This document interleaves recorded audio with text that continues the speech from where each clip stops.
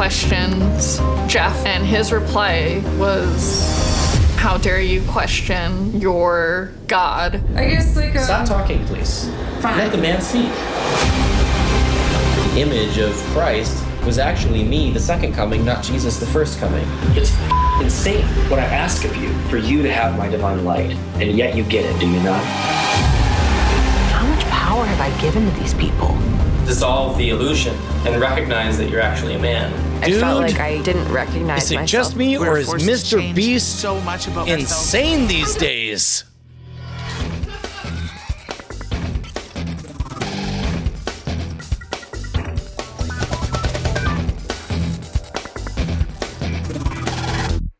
Welcome to Cordkillers Reckoning. The world of entertainment is turned upside down. We're just trying to find out how to watch what we want, where we want, whenever we want. I'm Tom Merritt. Where's the good stuff, Brian? Well, apparently it's whatever we just saw. Bryce, would you care to elucidate? Yeah, that was a trailer for Netflix's upcoming 3-part documentary, Escaping Twin Flames, which takes a look at the Twin Flames universe. It was an online class that preyed on singles and said, if you buy this course, you're going to permanently fall in love with the person that you're destined to fall in love with. It was a cult. Pretty bad stuff happened. That is streaming on Netflix November 8th. Interesting. Apparently, the people behind this did one of the Nexium documentaries. One of them. I don't know which one. But one. Nexium. That's like medicine. At what point do documentarians... It's also a sex. It's also a sex. Like, how many hits does a documentarian have before they're like, man, we need another cult? Looks left, looks right.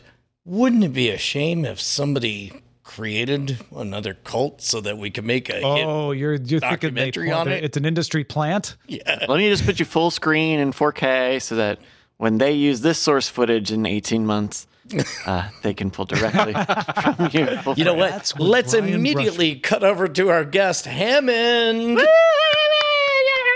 Hello, guys. How is everybody? So far, so good. It rained today, which is a big deal in Austin. Oh, braggers. You get waterfall from the sky. You have weather. We haven't had rain since the hurricane. So.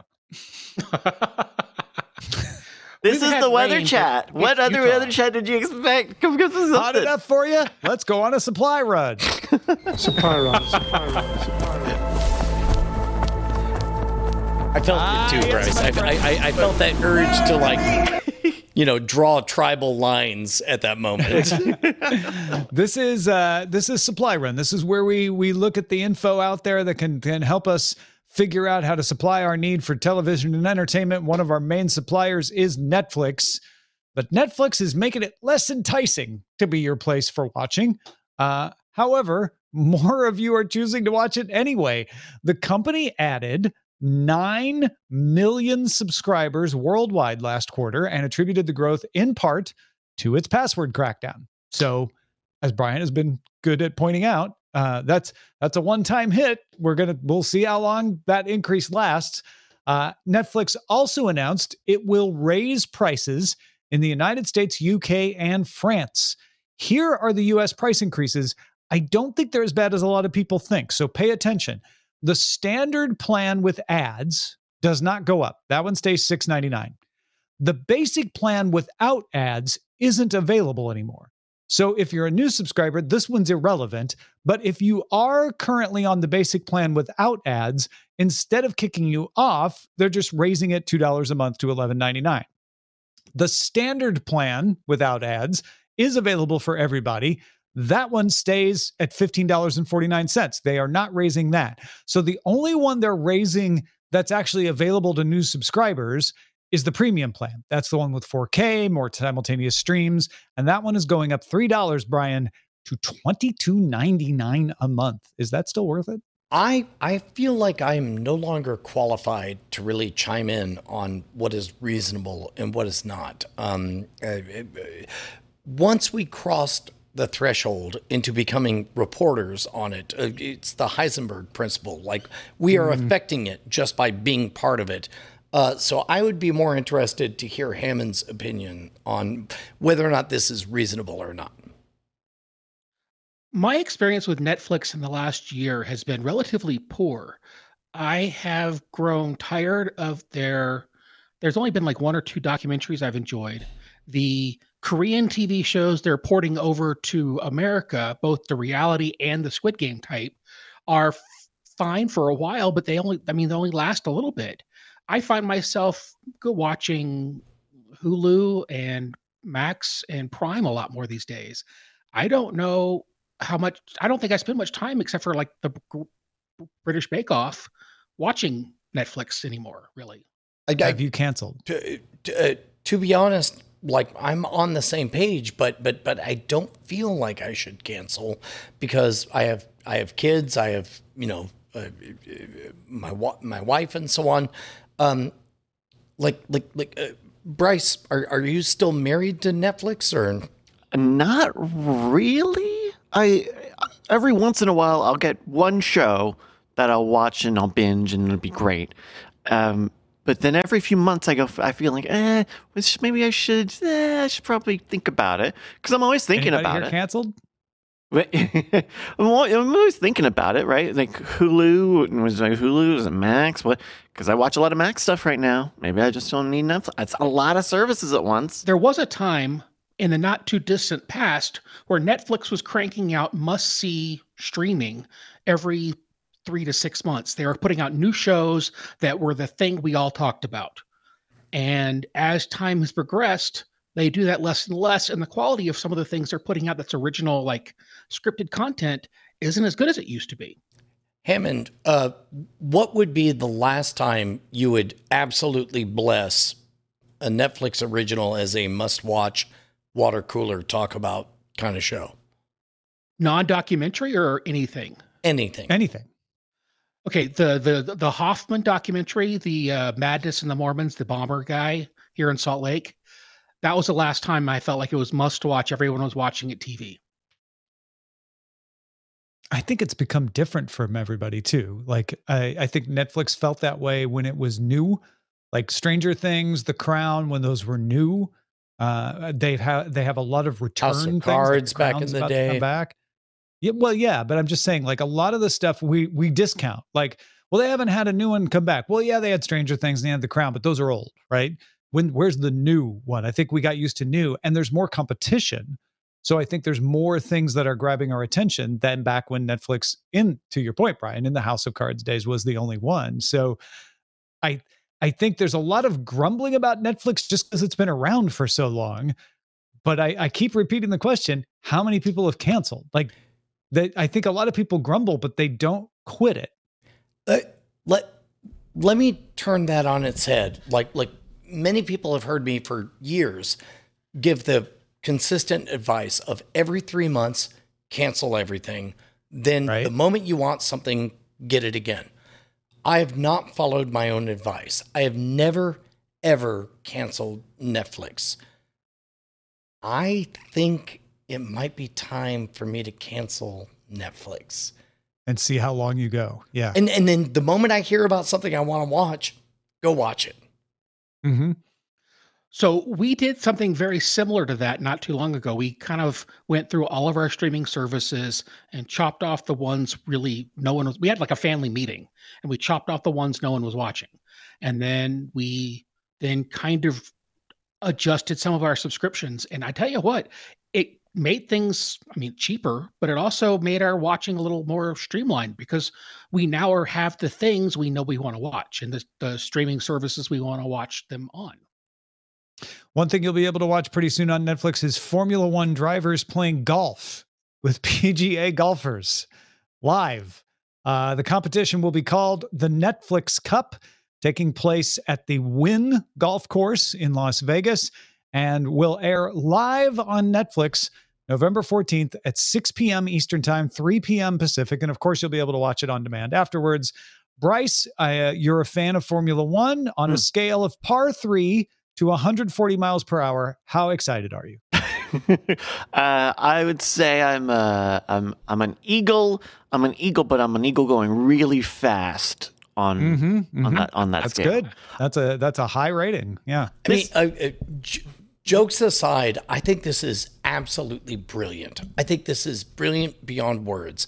I think this is brilliant to the level of Celebrity Jeopardy or the time that the royal family did essentially American Gladiators or whatever.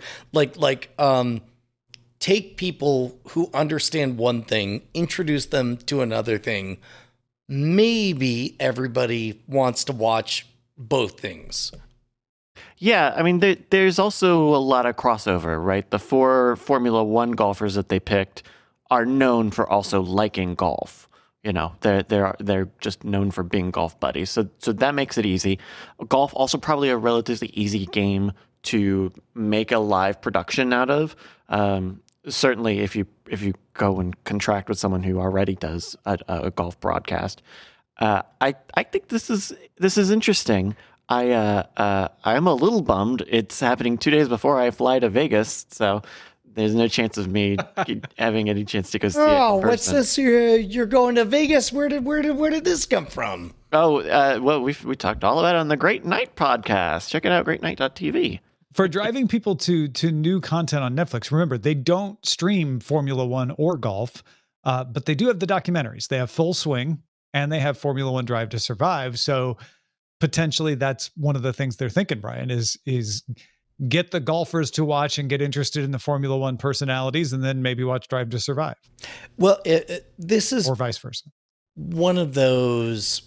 on the surface, they seem like minor things, but truly they're playing the long game. It's like if you could take the characters from F1 and the possibility of eventually acquiring some kind of golf something or other, and you can make us fall in love with the characters now for free as a gift, then when some kind of like Pro-Am tour happens and it's an exclusive that is live on Netflix, you're going to be sitting pretty, is what I assume their play is.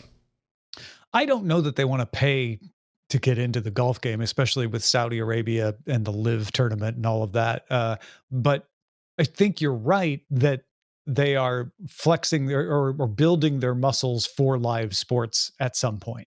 And you'll probably see them do more of this kind of thing where it's like, well, we're not going to do the official announcement. We're not going to do the official stuff, but we could create events. And there's all those rumors that they were thinking about bringing on the World Surfing League. So maybe it's something like that, or maybe they just create a league of their own for something. And this is the first of many steps to get there. It would take a lot, but this could be the first. For me, this is like one step away from Battle of the Network Stars. I just keep waiting for them to now do golf with the Formula One and the cast from Stranger Things. And then you bring in, whatever, the Squid Game people to play golf. It feels super novelty, but I also understand where Brian's coming from, where this is laying the groundwork for something else. Well, and if nothing else, it builds their live streaming experience, which they are continuing to do. They did the animals, they did the aborted attempt to do the reality show finale, they did the Chris Rock special. So they're building up more and more of these. Well, and keep in mind that sports is a framework, a structure that we can map onto characters and situations, right? So let's take the Avengers, for example, right? The entire cast of the Avengers is going to play shuffleboard. Most people don't know or care about shuffleboard, but we all know what charities they're playing for and what beefs they have over what scenes from the MCU or whatever. Like, that's something that we could tune into. And then before you know it, suddenly shuffleboard becomes a thing. Yeah. Or marbles. Or cornhole. Yep. Finally, on the Netflix earnings call, co-CEO Ted Sarandos said streaming numbers transparency will become more common. He explained why Netflix used to think numbers didn't need to be public, saying, "Our creators felt like they were pretty trapped in this kind of overnight ratings world and weekend box office world defining their success and failures. And as we all know, a show might have enormous success down the road, and it wasn't captured in that opening box office." So he's trying to say, people didn't want to be beholden to ratings. That's why we didn't care about them, because it wasn't important. But he said relationships with talent rather than business objectives used to motivate the lack of transparency. But over time, and I'll quote again, people are much more interested in this. Like it's written into the WGA contract, for an example. Sarando said of data, arguing that Netflix has been leading the charge with its top 10 lists and other numbers that it has volunteered. It's almost as though individuals value currencies differently. Like you could get paid, or you could know that you're the most popular blankety blank in category blankety blank or whatever. I think this is astute and has been inevitable for a very long time. And I'm glad to see them accommodating the talented performers who are deeply demanding validation as artists.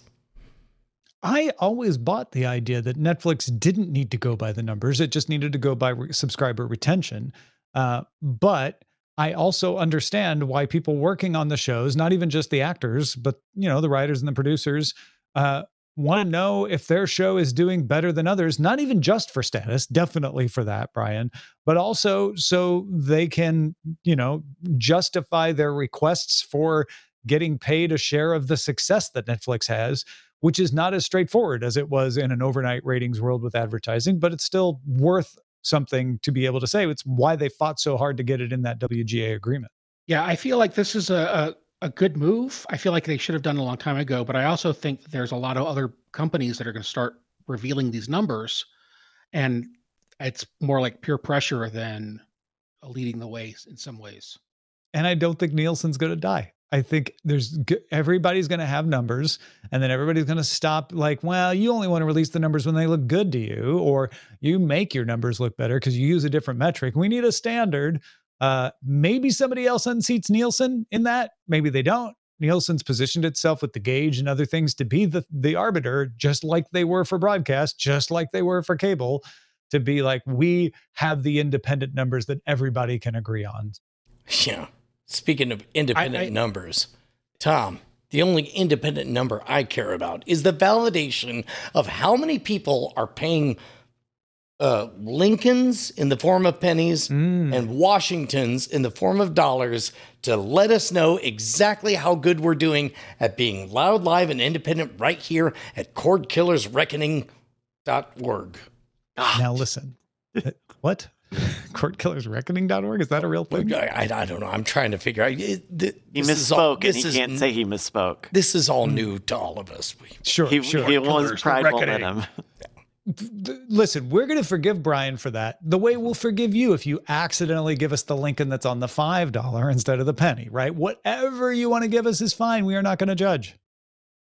But most importantly, you'll get your own RSS feed. You'll get exclusive access to the After Talk segment. You'll get everything in one RSS feed, so everything shows up every single time. Please, please, please support us. Head on over to patreon.com/cordkillers.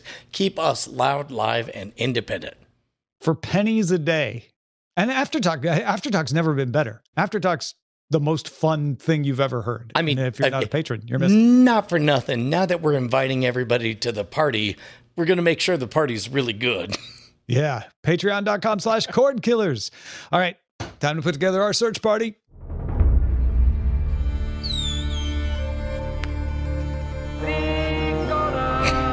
Swear price. We're going to have a whole conversation.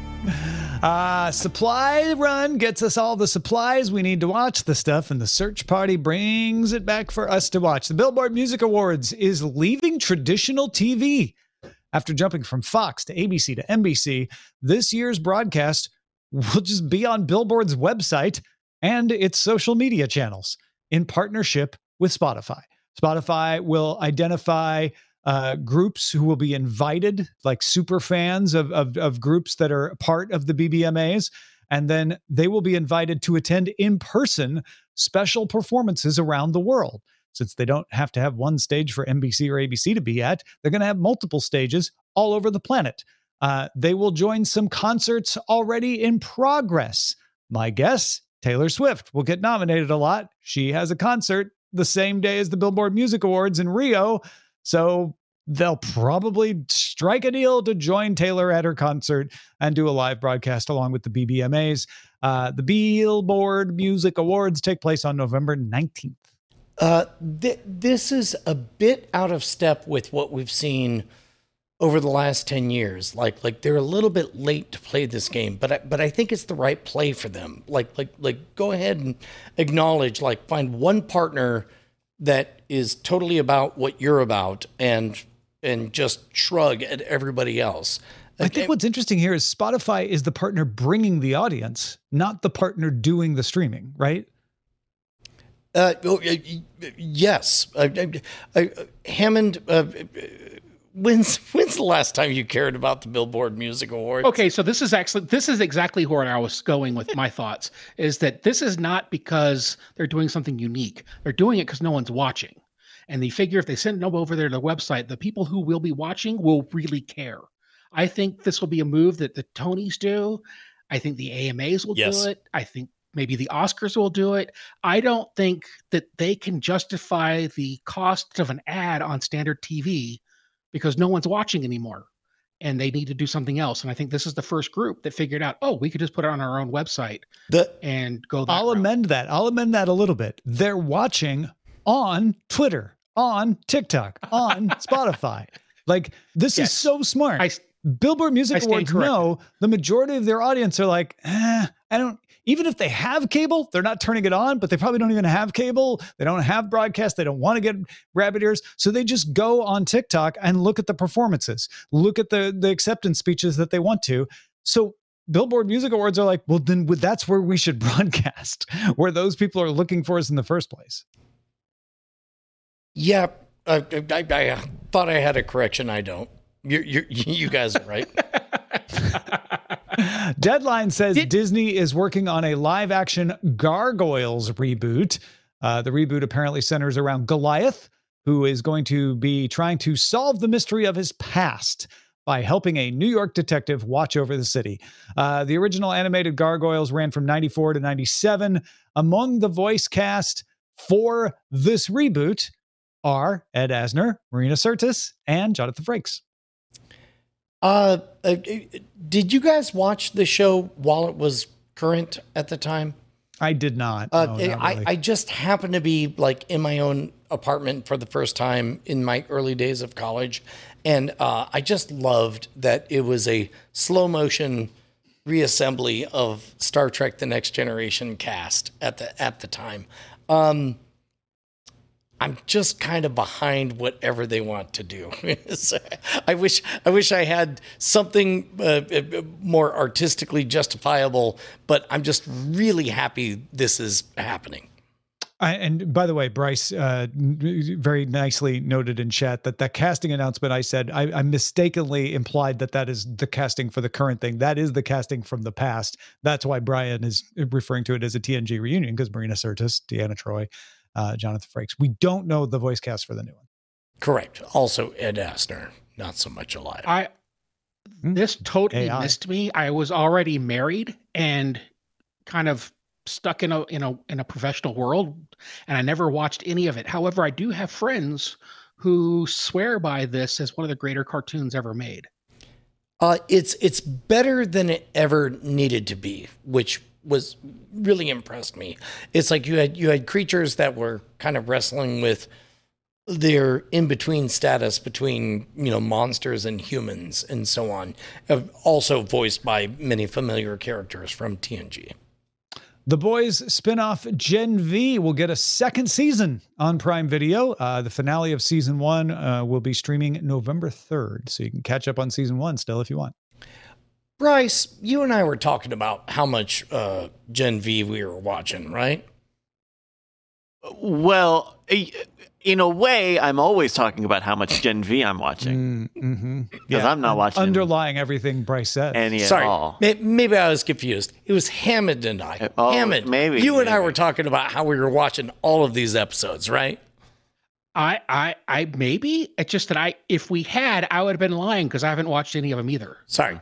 Maybe it was me and Tom. Tom, we've been watching this show, right? Because we love The Boys. We were definitely earlier today talking about the fact that no one is talking about watching Gen V. Look at the very real laptop that they're holding in the screenshot they gave to the press. Yeah, that is not a fake laptop.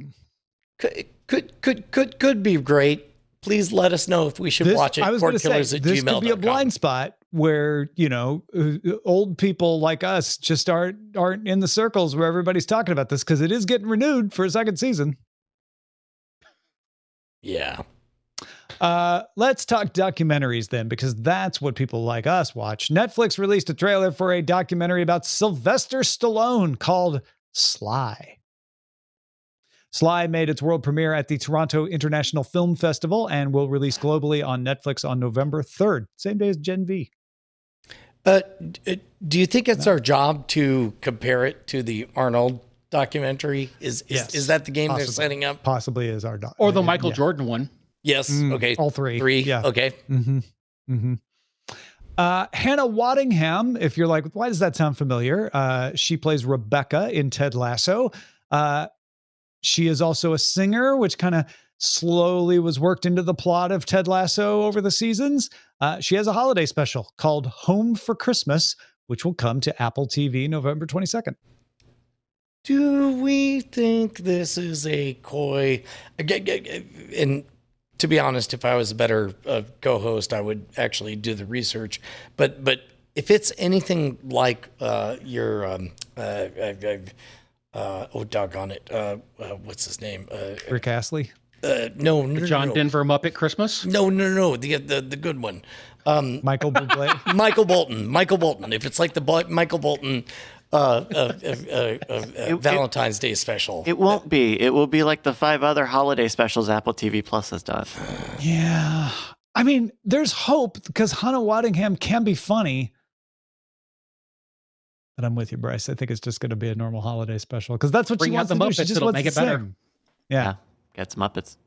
Charlie Brown. Get Charlie Brown. Hannah Waddingham, Charlie Brown. You're a Hannah Waddingham, Charlie Brown. Here's one that's slipping in under the radar. Lego Marvel Avengers Code Red, a new original special coming to Disney Plus this Friday.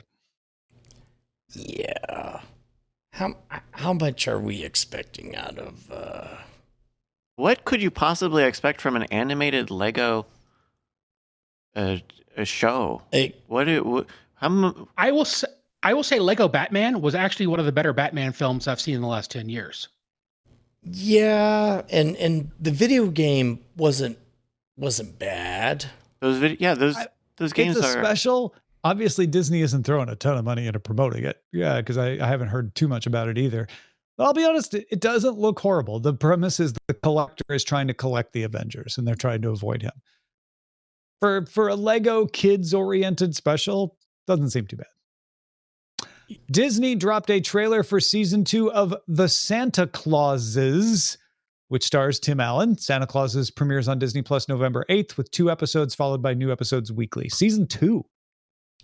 I watched the trailer, and to be honest, like from somebody who has not invested himself in the Santa Clausiverse, it does seem like a sensible follow-up of once you've established a canonical Santa Claus successor, then this would be a pretty good way is to have an old guard versus a new guard that needs to be trained up, et cetera, et cetera. Yeah, it's fine. It's fine. My wife watched the first season and thoroughly enjoyed it. And she would tell me I need to watch it. And I would say, I'll get to it when I can get to it. And I still haven't gotten to it. Well, you got till November 8th to finish up. So you can start season 2. It's like a gift waiting for you. Yeah. Between now and December 25th. One of the things about us reaching the stage of reckoning with cord cutting is that the rules are off. Anybody can do anything now. You can show whatever you want, wherever you want. This story is a great example of this. Season 4 of the streaming series The Chosen, which is about the life of Jesus, will premiere first in theaters in February as a Fathom Events special. So episodes 1 through 3 will play starting February 1st. Then you can go back and see episodes 4 through 6 on February 15th. and episodes 7 and 8 a week after that. It also streams on several fast services. If you want to catch up on the previous services, you can go to like Peacock, Netflix. I think Freevee has it too. It's in a lot of places. So it's an interesting strategy to take your series, put it in as many places as possible, as free as possible. But then also, now that you've got a few seasons under your belt and you've got a devoted audience, to, drum up some excitement to come pay for a theater showing. I am strongly in favor with experimenting with theatrical experiences. Like we are in a very unique experience in that we're only a year and a half into people going back outdoors.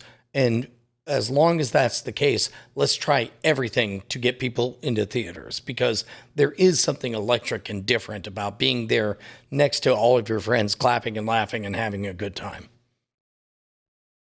I agree. I think that any chance we can get to change it and modify it and kind of remind us why we like going to movie theaters, I think it's a good thing, because I agree. There is something fun about going out, getting popcorn, sitting in the dark with a lot of people you don't know, and sharing an experience that kind of is common. You laugh at the same places, and you kind of have that shared experience walking out. And I think that it's something we've been missing, and I kind of like to get back to it.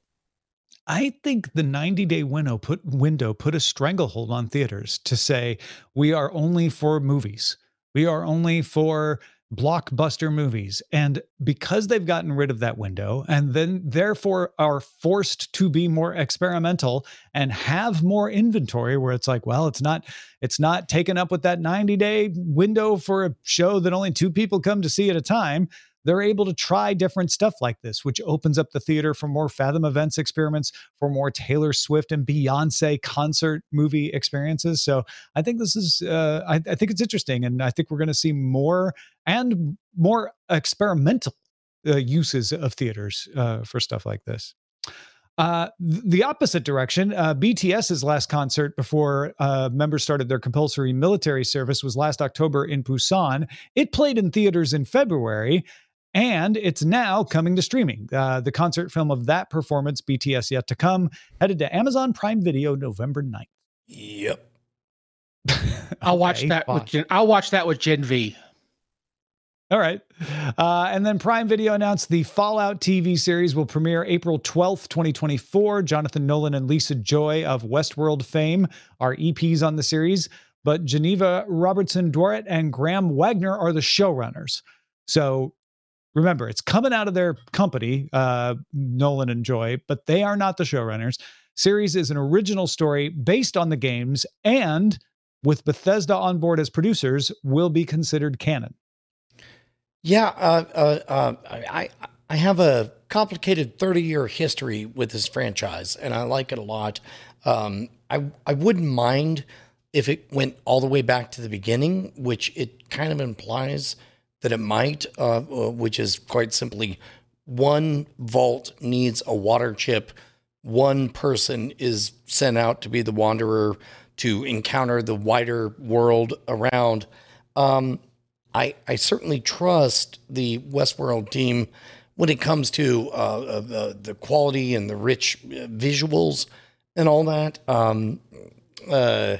Especially, I'm very happy that there's a lot of rails. You sound so unhappy. You sound so unhappy right now. You sound very worried, Brian. You couldn't sound any less unhappy about all of the words you're trying to find to say about this show.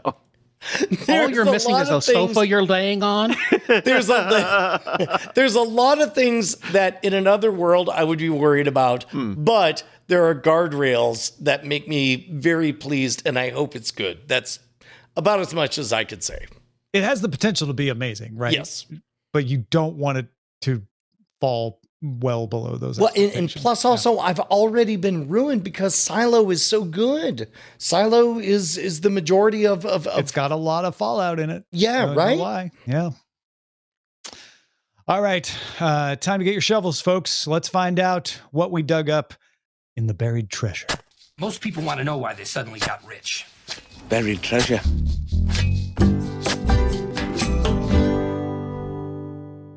Hammond, what have you been watching lately? I have discovered Schmigadoon on Apple TV, and I love it. I'm a fan of musicals, and the first season I thought was great, and the second season is even better. They are all scratching all the musical itches that I've had for ages, and I want more. So if you like a good musical comedy, Schmigadoon is your one? Yeah. What it does is it takes, so in the first season, they basically took all of the classic old American musicals and then kind of played off all those tropes and all those kind of storylines for the season in this kind of mystical world of Schmigadoon. And now they were trying to get back to Schmigadoon, but they ended up in Schmigadoon 2. They actually ended up in Schmicago.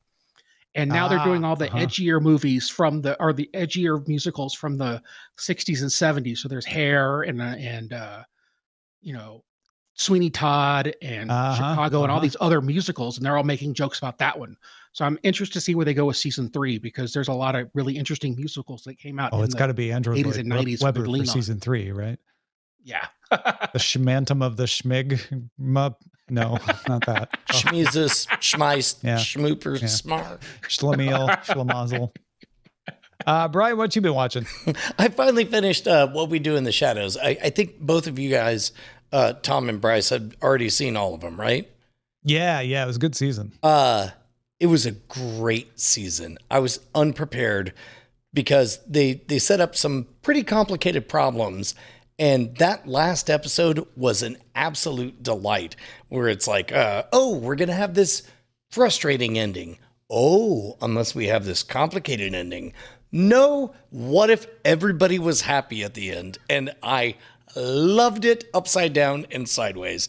I loved the cameos that showed up in the last episode. I loved everything about it. It was great, great, great, great, great, great, great.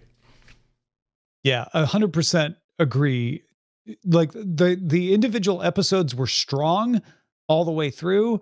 And I was on the edge of my seat for that finale, the same as you, wondering like, really, are they going to go there? Oh no. Oh wait, are they going to go there? Oh no. Are we really just going to end up with like everybody in place for the next season? Oh yes, that's what we're going to do. Yeah, I will say that the strongest standalone season was the one with the local news team. That one was yeah. You don't need to know nothing about nothing. Just go watch that one. Excellent. Anything else? No. I want to mention my running commentary on Loki, which is that it hit the ground running, episode 1. It has not maintained that pace. This latest episode was set in the 1800s, but it was a different kind of episode, which is good, right? I wasn't getting tired of the same old, same old. It was a very different kind of episode. It was a period piece, had a lot of steampunk fun stuff. Jonathan Majors shows up in this episode. If you're curious whether he was going to show up, he absolutely does. And it leaves a lot of fun, intrigue, hinty stuff to the wider universe while still being able to tell a compelling story set within that universe. I thought it was for the pacing a good place to be this far into Loki, which is 3. I'm definitely gonna get caught up on Loki, but my deep spiritual hope is that it becomes evil Doctor Who. Is it getting close to that? Pretty. I mean, you know how like the second or third Doctor Who episode of every season is a trip back in time to a period piece. That's exactly what they did with Loki. So yeah, it's fairly close in that way this season. Okay, good. The other one I want to recommend is called Duna on Netflix. It's a Korean drama about an idol, a member of a singing group, who has taken a break from public life. And turns out she's renting the downstairs apartment in this shared house. And a guy going to college doesn't know who she is, and is living upstairs. And it's kind of a fun romance, but it's a fun romance in the sense that it's not a romance. It's not a like, will they, won't they? It's a way more complex college age story. And the singer part is kind of ridiculous. It's not snooty celebrity. It's not trying to hide celebrity. It's borderline personality celebrity. It's really deep and really interesting. Again, it is called Doona, Doona, on Netflix.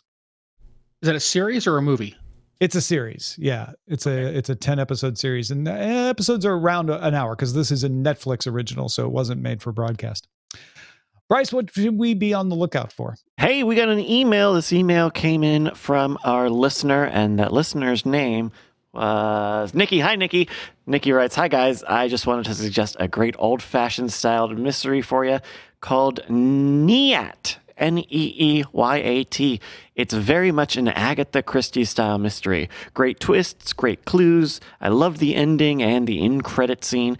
It feels very noir, IMO. This is an Indian production, so subtitles warning. It takes place in an old Scottish castle. There's embezzling, blackmail, revenge, even who's the daddy plot twists, with a dead body or two for spice. It is streaming on Amazon Prime. Love the show, Nikki M. from Omaha." Thank you, Nikki. This is interesting. I didn't realize this was an Indian show or movie until I actually turned on the volume earlier today. But it looks very, very, very well made. Neat on Amazon Prime. Thank you, Nikki. Yeah, it's got kind of a Knives Out sort of look to it, you know? Like modern meets noir kind of Agatha Christie style. I love that. Yeah. So that's Neat, Neeyat. It's streaming now on Prime Video. If you've got something we should be on the lookout for, please email it to us. That email address is cordkillers@gmail.com. But how would you ever write an email? Oh, well, you'd probably fire up your doghouse system, right, Brian? Oh, heck yeah. As we all know, there's only one type of PC in the universe. It's a doghouse system, and you get one by going to doghousesystems.com/rogue, spell it right, ROGUE. You'll get an extra SSD, and you'll be keeping us in business. But what are you going to do once you got that computer? You're going to use it to buy some stuff, right? Like our latest puzzle box, the Vox Tempest, over at scamstuff.com.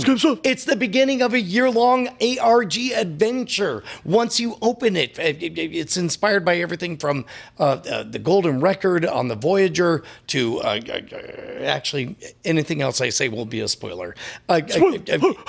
It's a year-long ARG adventure that begins in a puzzle box. You're going to love it. What if I want something signed by you, though? Well, then you can pay extra money for it. That'd be a way better way to say, okay. Then I'll pay that over on scamstuff.com. Okay. That's great. Excellent, folks. Well, we have supplied ourselves. We have searched for new things. And as another day comes to an end in this post-Cordkillyptic universe, we are now scanning the horizon. Send a scanning to abort. Scanning the horizon! Disney released numbers for its new sports division. The sports division at Disney is made up of ESPN. It's pretty much entirely ESPN. ESPN made $1.5 billion over the first 9 months of the year, while the entertainment segment of Disney made $1.2 billion profit. So ESPN more profitable, even though it brings in much less revenue. Sports revenue year to date was $13.2 billion. Entertainment was $31 billion. So we're getting more profit, or Disney is getting more profit out of ESPN, even though it brings in lower revenue. $8 billion of ESPN's revenue was from affiliate fees. That's the one everybody's worried about because as cable declines, the affiliate fees decline.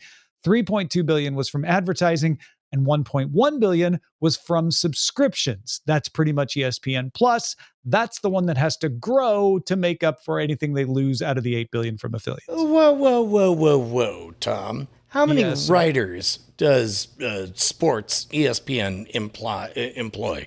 You mean the honest answer or the what they tell everyone answer? Because sports is real, Brian. There are no writers. Well, that's okay. So let's make that zero.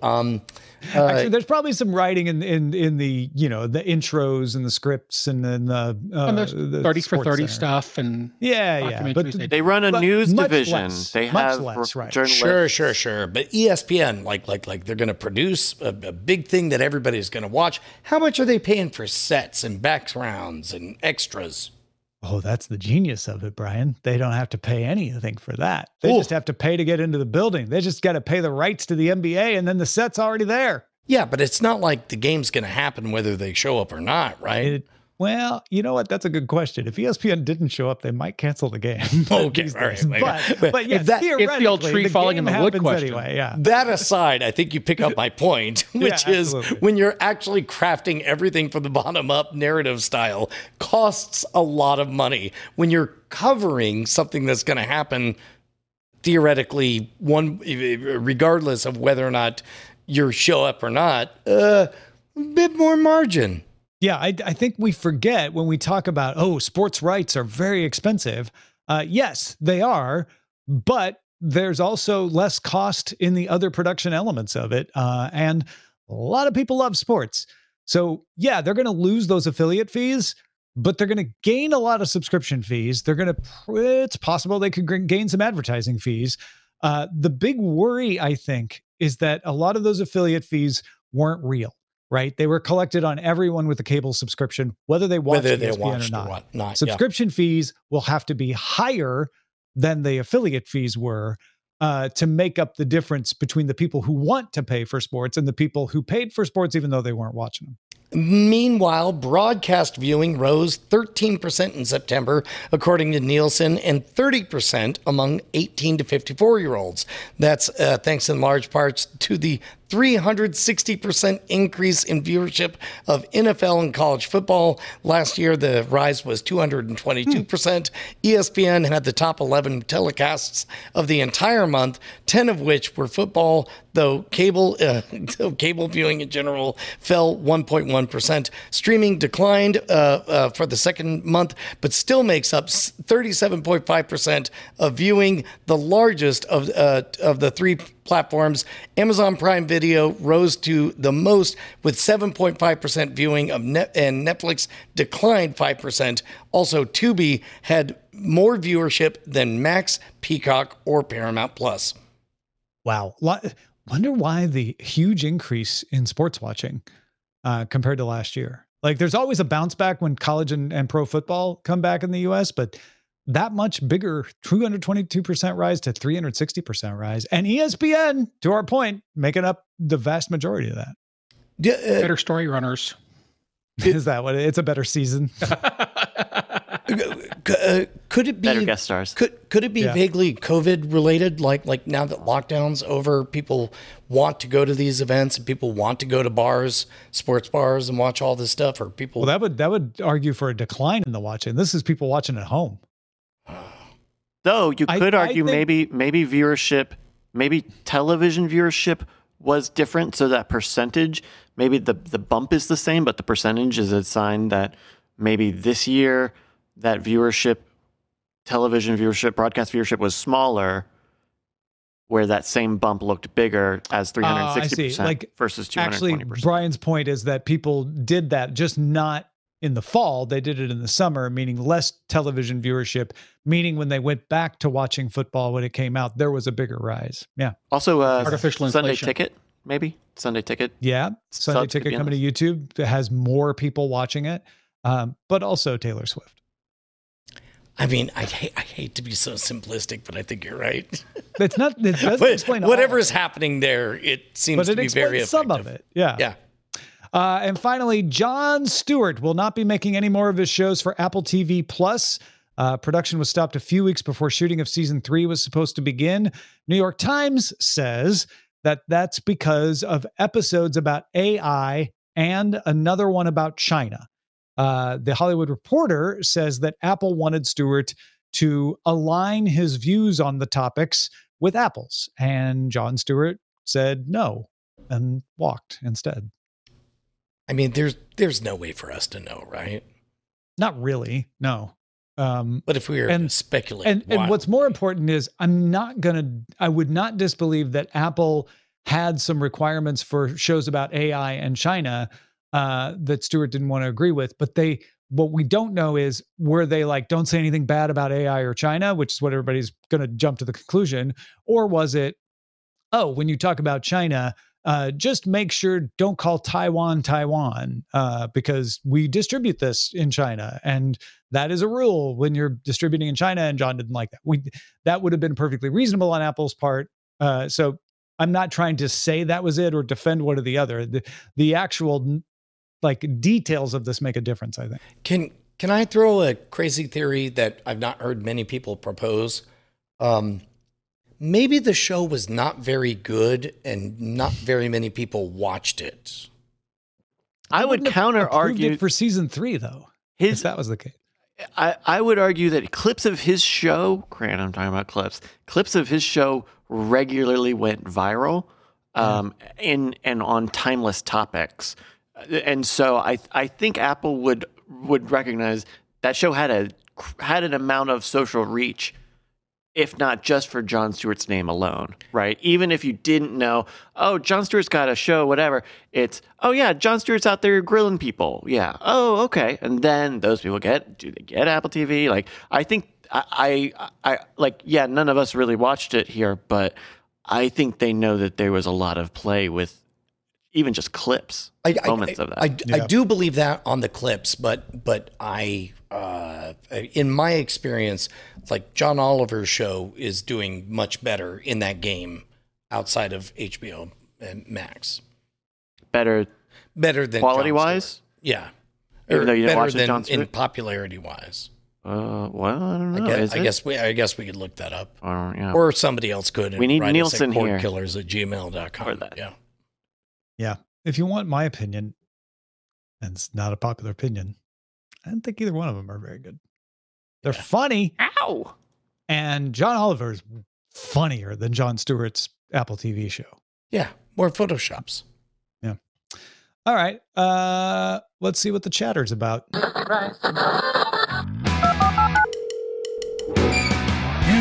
Got mail. All right. BioCal wrote and said, I'm sure you got about 20 of these, but that Calypso version was written by John Williams. Yes, of Star Wars, Jurassic Park, Indy Jones, and the rest. Brian, what is BioCal talking about here? He's talking about our After Talk segment where we played the original opening to Gilligan's Island in the original pilot, which sounds nothing like anything you've heard before. It's incredible and bonkers, and it's a very good reason for you to join us for the After Talk segment. John Williams wrote that. Yes, and it's awful. It's awful. It's like it's a rambling guy at the edge of the bar to a Calypso beat saying, anyway, there was a captain and he had a first mate and a couple of millionaires came along and another thing happened. And then there was a storm and also two characters that don't end up in the series. Anyway, I'm great. I made a song of two notes. Doo-doot. You know this song, don't you? But I can tell. I do. I'm actually I'm a fan of TV themes, and I've hated this one and loved it for a very long time. Yep. I wouldn't be lying if I said it was a ringtone for a friend of mine. And now Brian Brushwood has called. Have you considered moonlighting for your spoiler in time? We are looking for the next show to watch after Miami Vice. Jesse from Seattle says, have you considered moonlighting as it is coming to Hulu? In our After Talk segment, I believe we talked about doing the Bryce slice, the beginning and end of moonlighting, just to see what that would be like. Everybody, cordkillers@gmail.com. I love the idea of taking just a very brief stone skipping across the ocean view of many of classics. And then finally, Matt says, a recent discussion was about having one service that remembers what you watch and when new stuff comes out.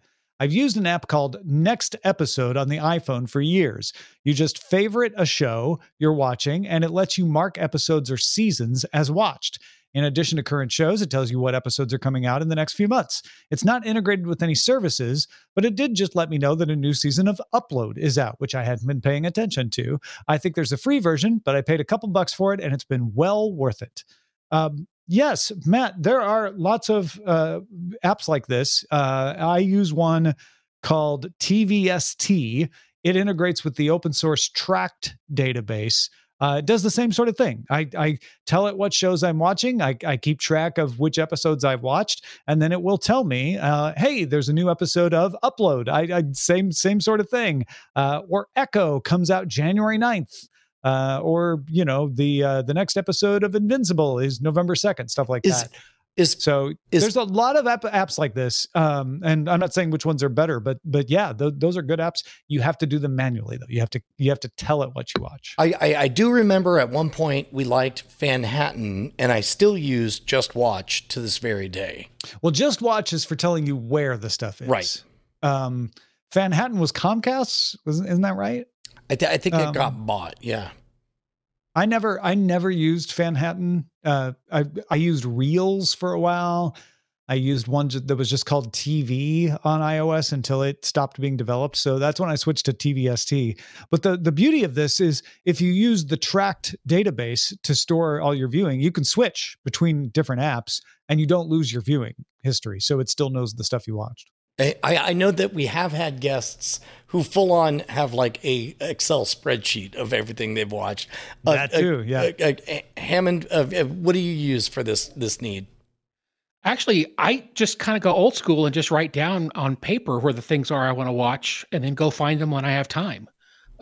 This idea of an app, that's a new idea for me. I'm going to download the one Tom's using and start using it. Yeah.